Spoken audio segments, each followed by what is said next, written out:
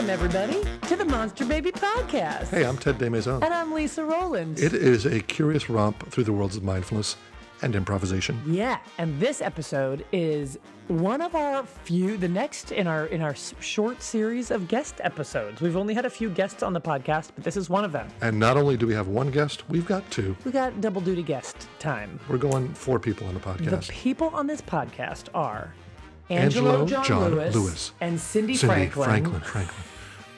who are co-leading a retreat called Yes to Life with Ted in March. Mm-hmm. The Improvisation and Spirituality Weekend. Yeah, and so it's all an exploration of improvisation and spirituality more than just mindfulness, but really diving into what that experience is like. And we get into a conversation, which I think is kind of cool in this episode, about the experience of spirituality. Really cool. And they both come from diverse backgrounds and a lot to offer. And the episode, surely, I will say this up front, is an invitation for people who might want to come on the retreat. But even if you have no interest in coming on the retreat, I think the conversation was really valuable and provocative, really nice and interesting. So yeah, hope really that you nice. enjoy it.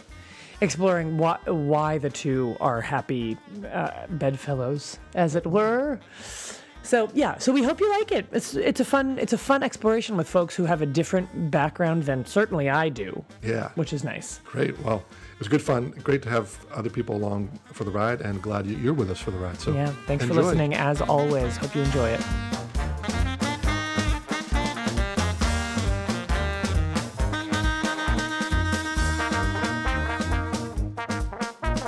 So here's my question. I have not had the pleasure of meeting the two of you in person or working with you. So all I know is that you have that you're going to be collaborating with Ted next month or in March on a improv and spirituality retreat. But I would love to learn a little bit more about you, just in terms of like, if you were to, Who the heck are you? Tell us about yourselves. Yeah.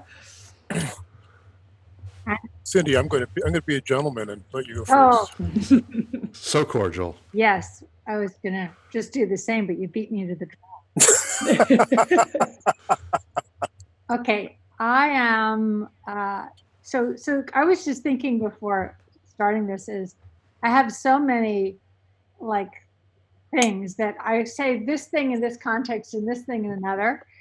And I have a Tibetan a teacher that I'm studying with right now, and he's been talking about how when he's in Korea, he shares the teachings in this way, and then in America he shares it in this way. Then he goes to Google and he explains things, and I'm like, okay, well, he does that too. So on one level, I do executive coaching now. I do it with these colleagues, so I think are amazing clients, fantastic people, and in that context, I do things that I explain in more psychological language and, organizational development type stuff. So, so in that context, I would talk about self-talk and mindset and those things. If I'm looking at going into the deeper levels to redesign the mindset, which underpins the behaviors, which underpins your effectiveness or not. So that's one part of me. Cool. Another part is I had a Kundalini awakening experience at the age of 23 from a great master of meditation, Indian master of meditation. And I lived for 16 years in his ashram, and I did many different roles there, from cutting the grass on my hands and my knees with scissors, to lobbying Congress to make adjustments in the religious visa laws, to traveling around meditation, to typing up things, just so many different things. That was an amazing and a deep and a profound experience. And the main thing, one of the many beautiful things it left me with was a way of feeling spiritual energy in my body. Mm-hmm. So a lot of my spirituality is pre-verbal, I think, because of that. Yeah. Because that served me in different contexts. When I'm with different traditions and different teachers, I feel them in my body, and I see Do I feel more expansive, more peaceful, more full of love? Do I have forgiveness when I think of the things I can't forgive when I'm in their space? And can I carry that forward? And if I do, I'm like, this is an energetic I want to be influenced by. It helps me connect to that deeper part of myself. So some of the people and communities I've engaged with that way are Peruvian shamans, Lakota shaman, and Tibetan teachers, as well as others.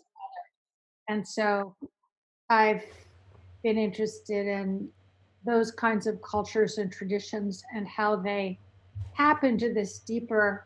I almost think of it as an underground stream inside of all of us, around of all of us, and penetrating all of us, which is this beautiful spiritual dimension of reality, which includes interdependence and love and those great things. You have some range. Like, I love the sort of executive coaching kind of regular world. Like, okay, we're working on improving ourselves, and then the image of you cutting grass on your hands and knees, and then having this spiritual river that's flowing deep in the well underneath all of us. Like, wow, that's really cool. Yeah, for real. Yeah, I mean, I feel so provincial when I talk to Cindy, because she's dealing with Tibetan shamans and India and all this sort of stuff. You know, I'm just a guy from Germantown, Philadelphia. But so welcome, Cindy. Welcome to the podcast. Thanks for being here. Yeah. So Angela, what's my deal? I'm going to give you a different type of answer, which is like surface and maybe semi-deep anyway. And that's about how Cindy and I met. Cool.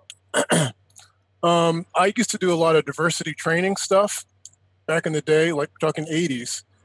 And I heard this voice in my head that said spirituality and diversity. And I articulated that to Cindy at a conference that I was giving a workshop in. And to make a long story short, we started this organization, which is now called the Sacred Inclusion Network. And my background is, I have some similarities with Cindy's. I've done a lot of coaching, organizational development kind of work. Spiritually, I don't have the bandwidth that Cindy has. I have a lifelong fascination with Asian cultures. I lived in Japan in a Japanese dojo, and we'll talk about it in a little bit. But that's kind of my entry point into the world of improvisation and spirituality. And you're in Philadelphia. You're back east. I'm in east. A little town called Lambertville, New Jersey, where we dance just as good as we want. And you've grown up as a member of multiple cultures at the same time. I have, as we all have, but sometimes it's maybe not as obvious. Yeah, have in a very obvious way and in a very rich way.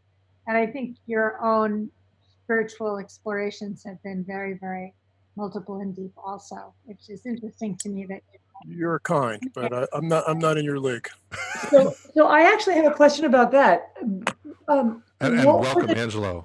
Oh, thank you. Glad to be here. Yeah. Skipping over that. Welcome both of you. I'm like so ready to dive in.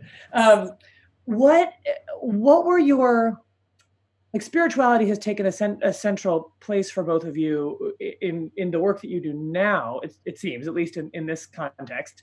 And I wonder what place it had for you growing up. Like, were you raised in a religious household? Were there conversations around spirituality? It sounds like you had this formative experience, Cindy, at age 23, when you had this Kundalini awakening that showed you something about yourself and your belief in the world. But yeah, I wonder if both of you can talk about that, what your upbringing was like in this context. Angelo, you first this time. I grew up in a household where religion was not a thing, except for my parents as middle class African Americans. They wanted me to go to a better school, so they sent me to Catholic school. And somewhere in there, I became an agnostic. I was very intellectual as a young 15-year-old, reading Bertrand Russell and people like that. And I guess to kind of like do some sort of equivalence with Cindy, at one point I kind of I realized that I heard an inner voice, an inner sound. I'll call it. And I always wanted to figure out what that was about, and as a result of that, I did lots of interesting explorations. So it's not tinnitus, Mm. it's like an inner sound that I can hear. I can just hear it all the time if I want, but I can use it as a kind of an access point when I meditate. Hmm. How's that, Lisa? What does it sound like? Can you describe it? Gosh. You try to put words to it? Is it Aretha Franklin? I would love to hear the answer to that too. Well, it's kind of hard to articulate. I'm trying to tune into it now.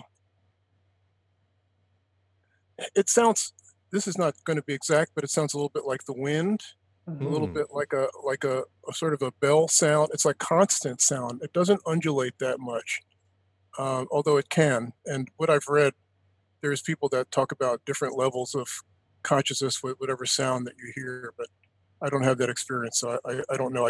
All I know is what I hear. Oh. So if I'm hearing an ongoing sound of like Rush Limbaugh, I might suggest a certain level. That's fascinating. I love that both of you describe this sensory experience of Yes. reality, and one is a sound and one is a physical, you feel it in your body. That's like really interesting. I'd love to know, Angelo, when you hear that sound, does a kind of state or experience open up? Well, I hear it all the time, without any kind of effort. So, I would like to tell you that it corresponds to some, deep spirit of peace and all that. I can say, however, was when I don't hear it or when I'm not listening to it or pay attention to it, I feel totally lost. I can say that, So but fascinating.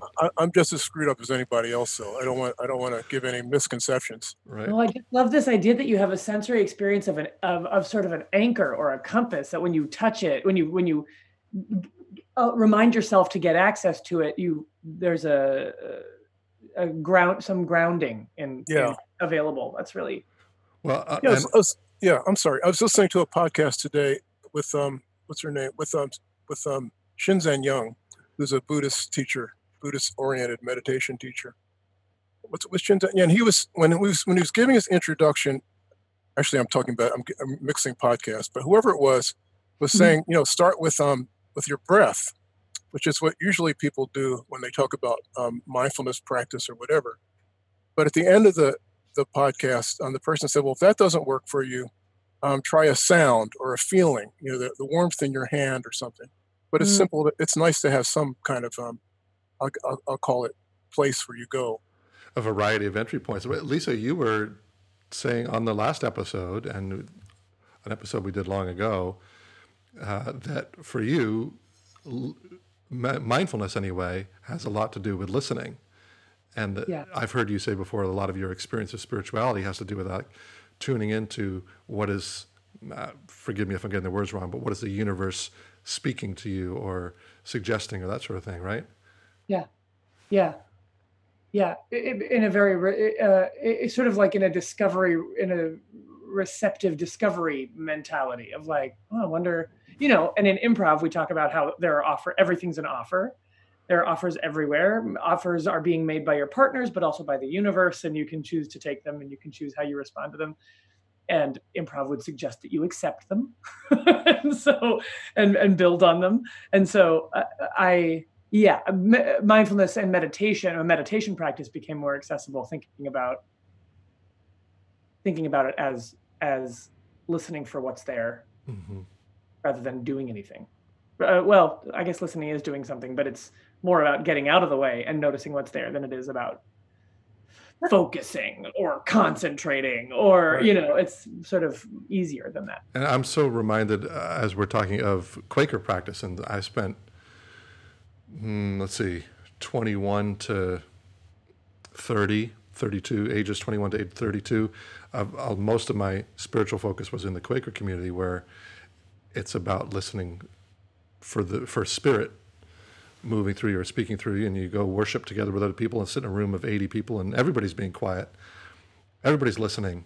And then maybe somebody stands up and says something and then sits back down and gets quiet again. And the whole notion is listening, and that they would run their business meetings that way. I was always so fascinated by that. There's something so different in that. It's quite egalitarian, but so different in that mode than in let me tell you what is true about spirit, and coming from that angle. But I want to make sure we get to this question with you, Cindy. Like, what growing up for you, what was? I can answer that, but can I just say one thing on this previous topic? Oh, sure. Which is, I love that, and I very much think it's a connection of improv and spirituality. This listening and then dropping into deeper and deeper listening, and then doing it with each other and building a field that comes from deeper listening, and then moving from that listening more than from any predetermined mind. I think it's a very magical and healing and beautiful space. And I think playfulness and depth is very much there.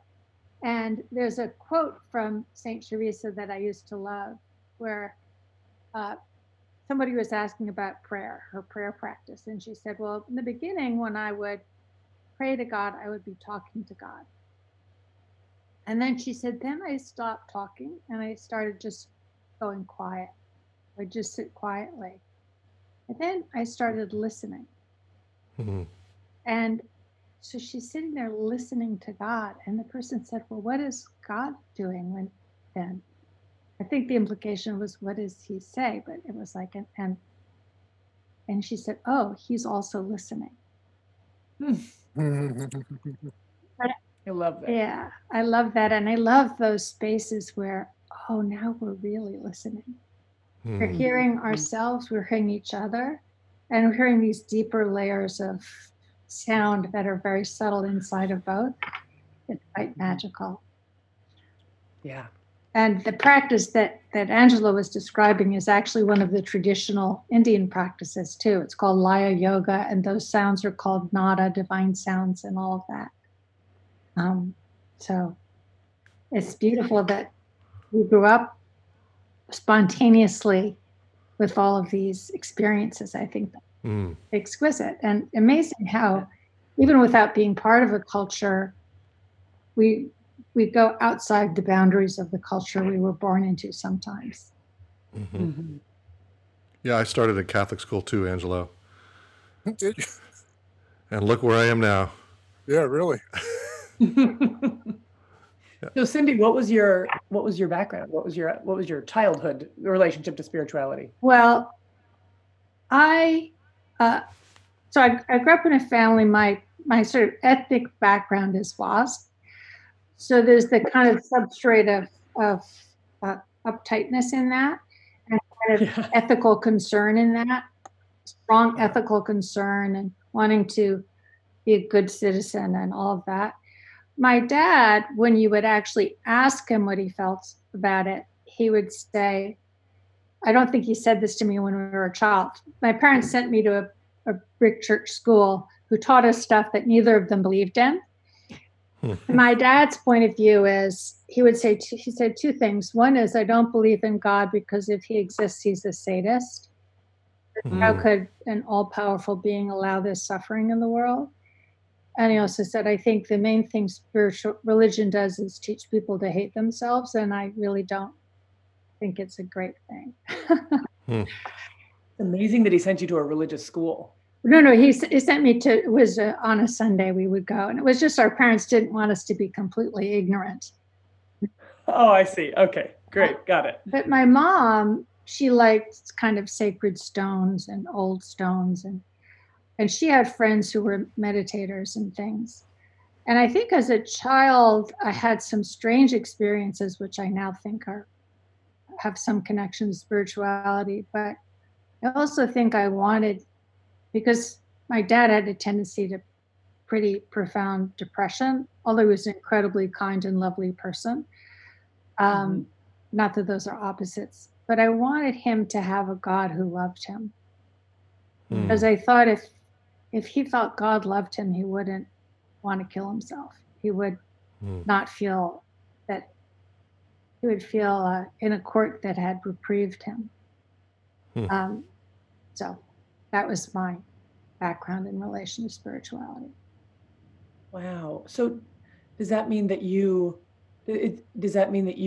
sort of chose to believe in a benevolent, loving God, or that you sort of built one for yourself, or you talked about that with your dad, or like, what did that mean? I wanted him to have a loving God.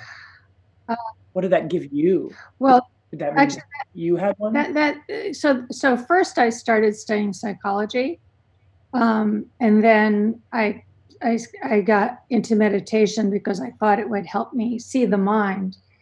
And then when I felt this deeper layer of love, but I think there was a part of me that was looking for a loving container for everything.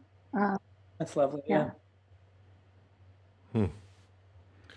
That's beautiful and poignant. I mean, like hearing about your parents having such different passions, but like your father's resistance and yet his depression, right? Like for a lot of people, religion provides that support network, whether it's the gods providing the support or the community providing the support. But if we don't take on religion and we don't take on someone else's beliefs, how do we generate them for ourselves in a way that provides that support that we need to get through the dissociation or alienation that we come up against in life, the suffering, as we'd say, as Buddhism would say, right?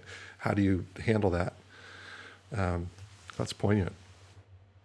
I'm really curious, and thank you for sharing that, about how, given that the three of us, Angelo, Cindy, and I, are going to be leading this retreat in March, this Yes to Life, Improvisation and Spirituality weekend, how in your mind does this spirituality stuff connect to improvisation? How or why? Like, what's the reason to put them together, or to put the two cousins in place and say, "Go ahead, play, cousins"? What's your sense of that?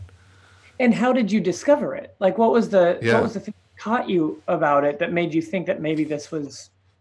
Well,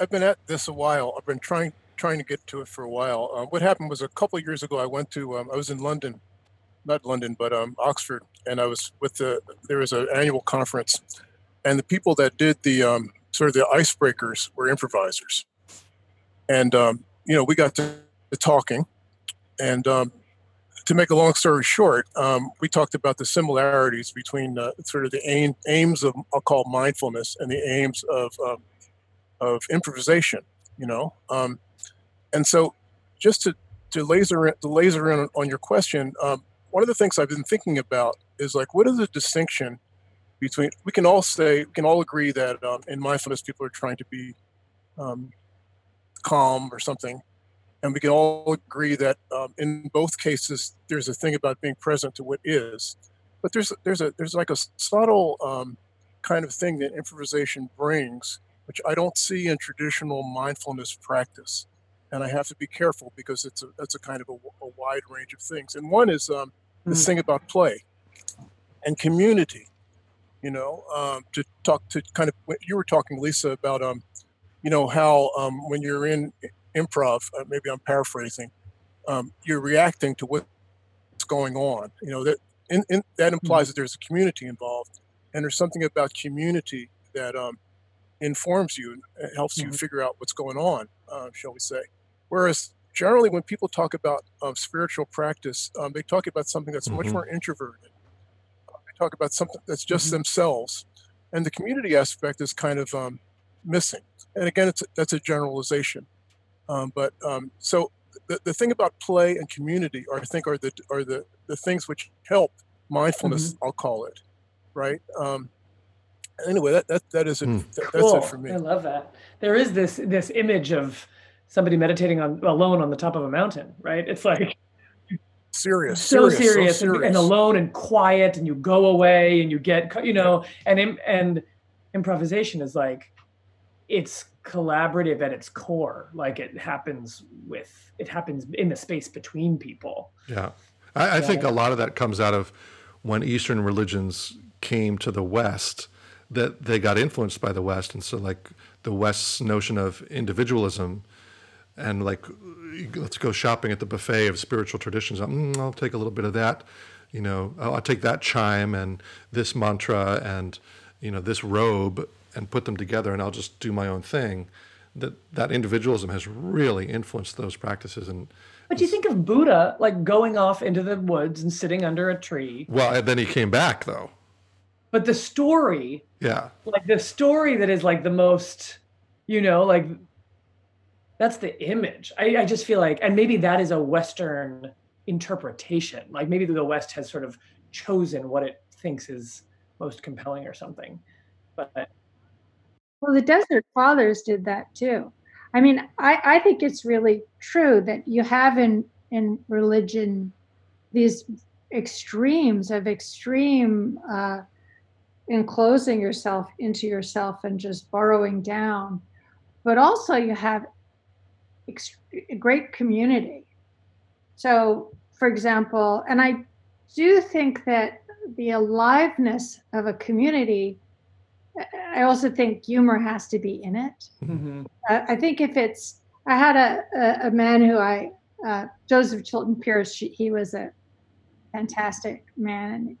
And anyway, he used to say that he had been inoculated against religion because he'd received a dead virus of it as a kid. Mm. So if you get it as just dead words with no experience or feeling in it, he said it inoculates you and you become allergic to it. You don't let it in. But if you're in a living, if it's a live culture, so for example, in an ashram, everybody's chanting together, everyone's meditating together, everybody's working together. I have a friend from my Indian community who recently had a stroke. There were 400 and something people who gave to her GoFundMe page, and people are visiting her around the clock. So there's a strong community part. But I do agree. I mean, so I very much agree with Angelo's pull there for this bringing it into relationship, and the element of humor being part of what keeps it alive and vibrant. Because humor is something that dissolves rigid structures or rigid thinking. And rigid thinking is one of the blocks to dropping into spirit. We drop into our concepts and then we fight each other. It doesn't really lead to something very beautiful and vibrant and alive. Wow, that's lovely.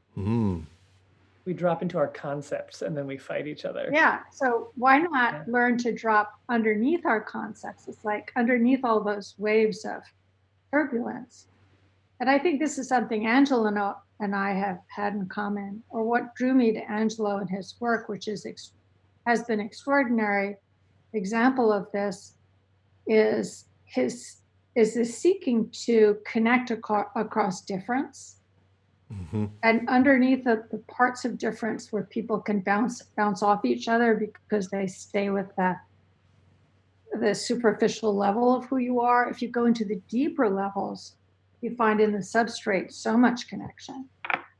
And even Angelo, I would say, Angelo's done a process of dialogue, which is very similar to the Quaker, where you get together and drop in and start sharing from these different layers of yourself. What your, what was your upbringing? What was your culture? How did people react to you based on stereotypic things? And how does that feel for you? So I think it's a beautiful, playful extension of some of the things that he has been creating with what you call the Diversity and Spirituality Network. So it's what me to work with him and now with you guys. Yeah, just one thing I want to add. A lot of what we're talking about, or part of what we're talking about, is community. How do we create community? And we're in my mind, we're entering, and I don't think Cindy will agree with this, but I think we're entering an a-religious age. Most of the people that I know are not churchgoers. They don't belong to a specific church. One of the things that churches and religions do really well is they create community. So I think I think it's very important to create community. I'm trying to create community all the time, but I don't see that. I'm not going to go to the Unitarian Universalist Church. Maybe I'll go once a year or something. and a lot of the people I know are in that same sort of boat, So anyhow, that's just one little thing I wanted to add.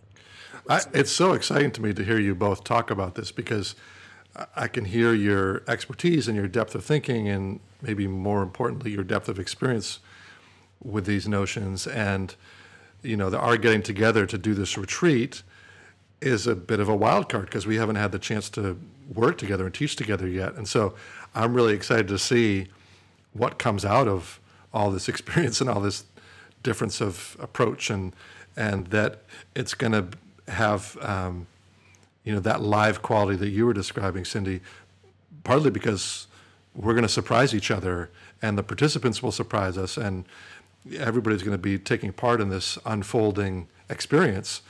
And of course, we'll bring exercises and notions, but that it's going to be this emergent experience as we go. And so I'm getting even more excited about it as we're talking.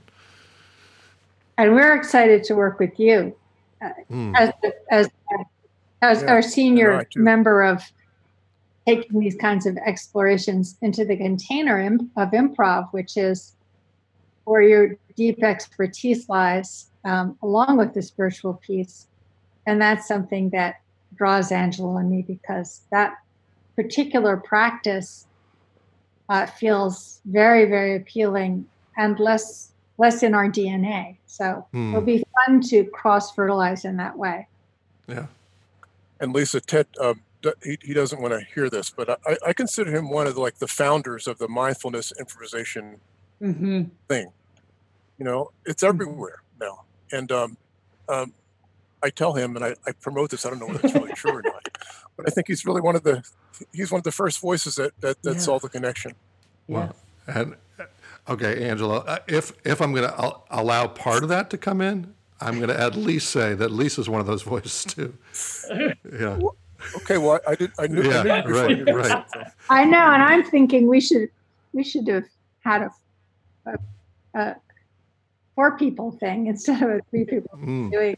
Well, we can work on recruiting Lisa. She might actually have that weekend free. We haven't checked on that, but no. But a lot of the seeds of this podcast were us having our interests and align and the sorry. Well, yeah, and that we each had some expertise, but interest in the other's expertise as well, and experience with it. And so it's like, well, let's just get together and talk about it. And through our conversations, it's now been almost 4 years of doing this, that it feels like that. I hesitate to use the word expertise, but knowing or familiarity with or exploration. I mean, we've had a chance to make a thorough exploration. Yeah. And so we're sort of reaping the benefits of that now. And that, the podcast has reached different pockets of people, and different things that we've written at different times have reached different people. So it definitely is. There are more folks interested in this now than there were 5 years ago. I have a question for you guys. I think of improv, we've been talking a lot about playfulness, which is, to me, all of the most beautiful spiritual teachers I know have playfulness as part of their qualities. It's part of this live culture, as opposed to the dead virus thing.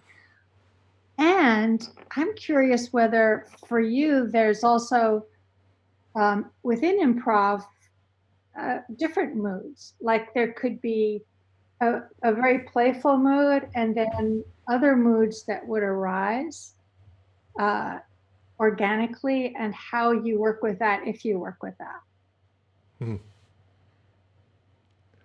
Oh, this one tees up for Lisa Rowland very nicely. So I hope she mentions Improv Playhouse of San Francisco. So it's interesting. The content that ends up, we'll see if this gets to your question. But the content that can arise in improvisation, in my experience, can really run the gamut of poignant, sweet, sad, anger, funny. There's anything. When we're looking to create improvised theater, the product can be anything theater, anything human experience can be. So that's cool. And Improv Playhouse of San Francisco is a group that I'm a part of that does improvised 3-act plays. And so it has a real opportunity. It's very character driven and very relationship driven. And usually there are moments of poignancy, sweetness, sadness, anger. So other feelings other than just sort of like buoyancy and joyfulness.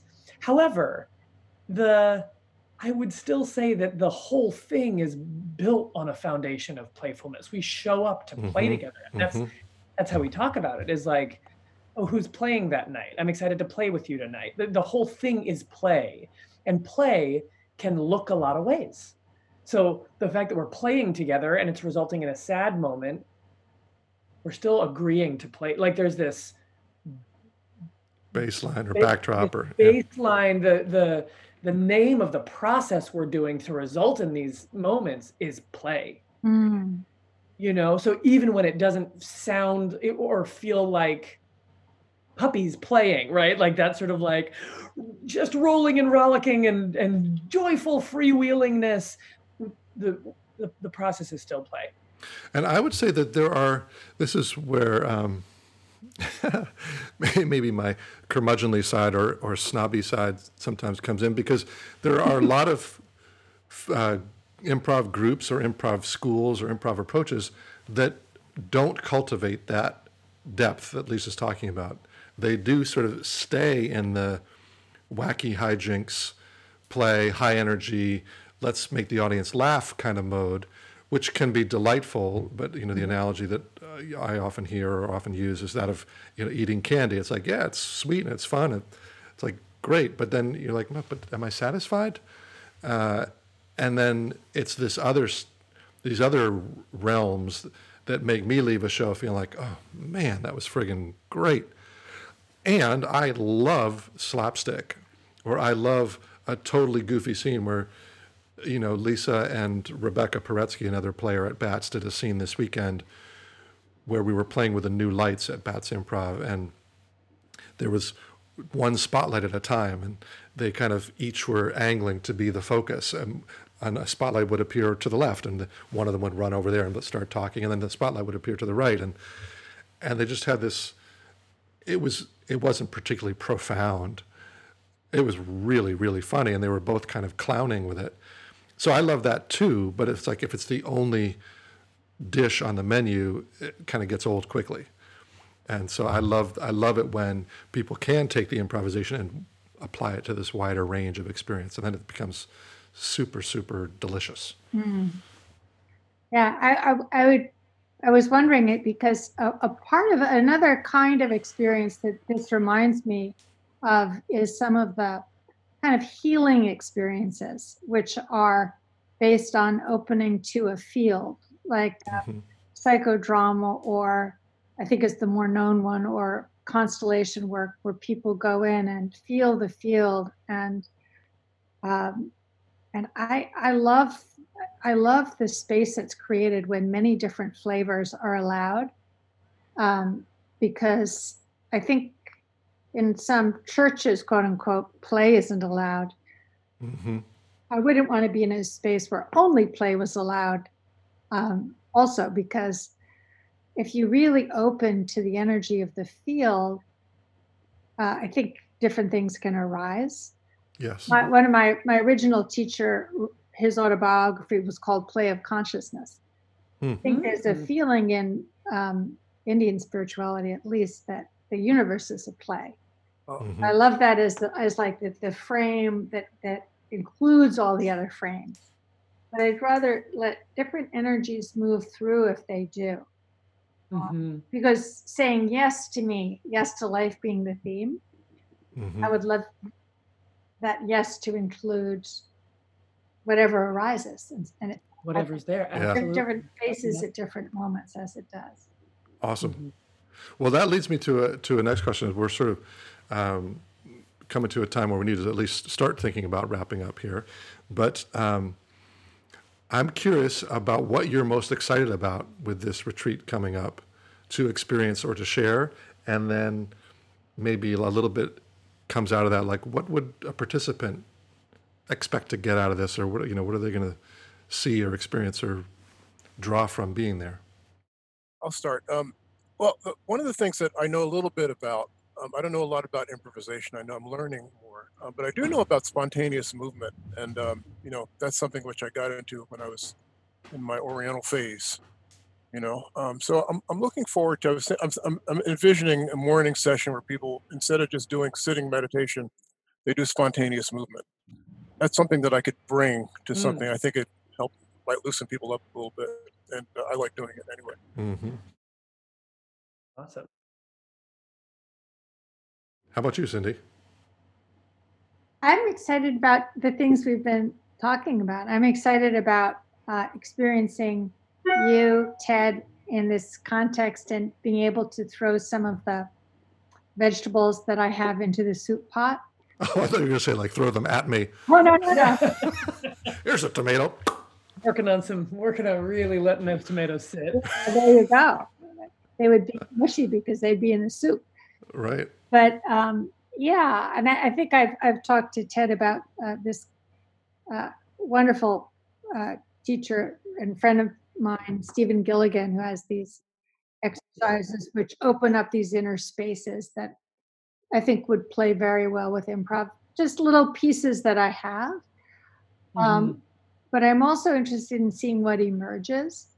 And in terms of what I hope people get from it, I hope that they enter with permission, offering themselves permission to bring an intention for an expansion of allowing that listening and responding to reveal whatever it does and to say it's all good. It's like that. Yes, it's for us to be collectively seeing how do we expand by saying yes to ourselves and each other moment to moment. And what's important for me about practicing this experience with unknown and surprising people, and knowing that I'm bringing something to this, and that the more fully I can bring what I bring, the more rich what I emerge from it will be. Lovely. So I have to say, I'm very excited. I look forward to hearing about this. I won't be there, but I look forward to hearing about it because of the depth and variety of all of your experiences. Like you're saying, you bring your vegetables and you throw it in the pot. And I know that Ted, I know in my own life, it's like any conversation I'm in usually involves the phrase for me, oh, it's like an improv. Like all roads lead back to improv. For me, there's just so many resonances between what we do on stage in this laboratory of interpersonal interaction and play and response that sort of feeds out. And I just imagine all of you will be jamming on that all weekend long. Like, oh, it's like this experience that I had, or this metaphor, or this way to think about this, or this reminds me of this exercise that I did, and let me show it to you. And this feels like it has a parallel in this practice that I've done. It's all very exciting. I think that'll be really crackling. I think it'll crack. That's a hope. And I think it's funny you use the word crackling, Lisa, because for me, one of the things that I'm going to love about this weekend is a chance to be in place with people doing this kind of exploration. And so for us to be in a beautiful place that's got some trails and a fire pit and, to share meals together, it's like there's something about that concentration of being on the land and being together in a circle and sharing an experience together that brings this community that we were talking about, or this shared discovery that I can't get to on my own, and that other person can't get to on their own. So we come together, we choose to be together, and see what shows up, and everybody's a leader, everybody's a follower, and here we go. That's going to be really cool. Really cool. Yeah. Right on. Well, I wonder if there are any words of valediction or benediction or some other form of iction that you want to toss in before we bring this to a close. I just like the idea of individual exploration in the context of community. That's what I was thinking when I was listening to you and Cindy. That's nice. The word that would come up for me is, if we think everything will be a blessing, it will be. if we think that we can say yes to it and it will reveal something beautiful or meaningful or exciting or fun to us, how can we expect that and through our expectation call it into being? That would be my thought. Lovely. Lisa, any other thoughts from you? No, I love the exploration. I'm excited to hear about how it goes. I love the focus on play and community, that this work has to be done or is well done in shared space. That's very Yeah.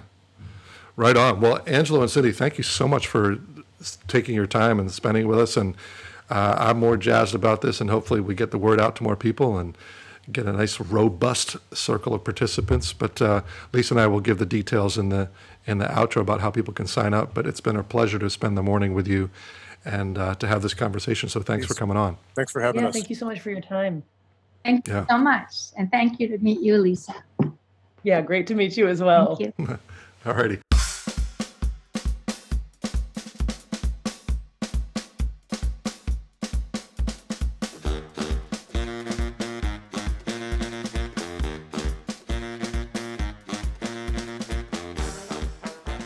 Welcome back, Lisa. Nice to have you across the table. Hey, yeah, good to be back. That was awesome. That was really cool. That was so nice. I like those people so much. Are they sweet? Yeah. Yeah. I'm excited to work with them. They're like more than sweet, though. I was like really inspired by, just the depth of experience. And I love both of their experience of this visceral experience of spirituality for both of them was really interesting for me. Yeah, the word depth just kept bubbling up for me of like, oh, these people know this stuff and they live this stuff and have so much to share. What cool guides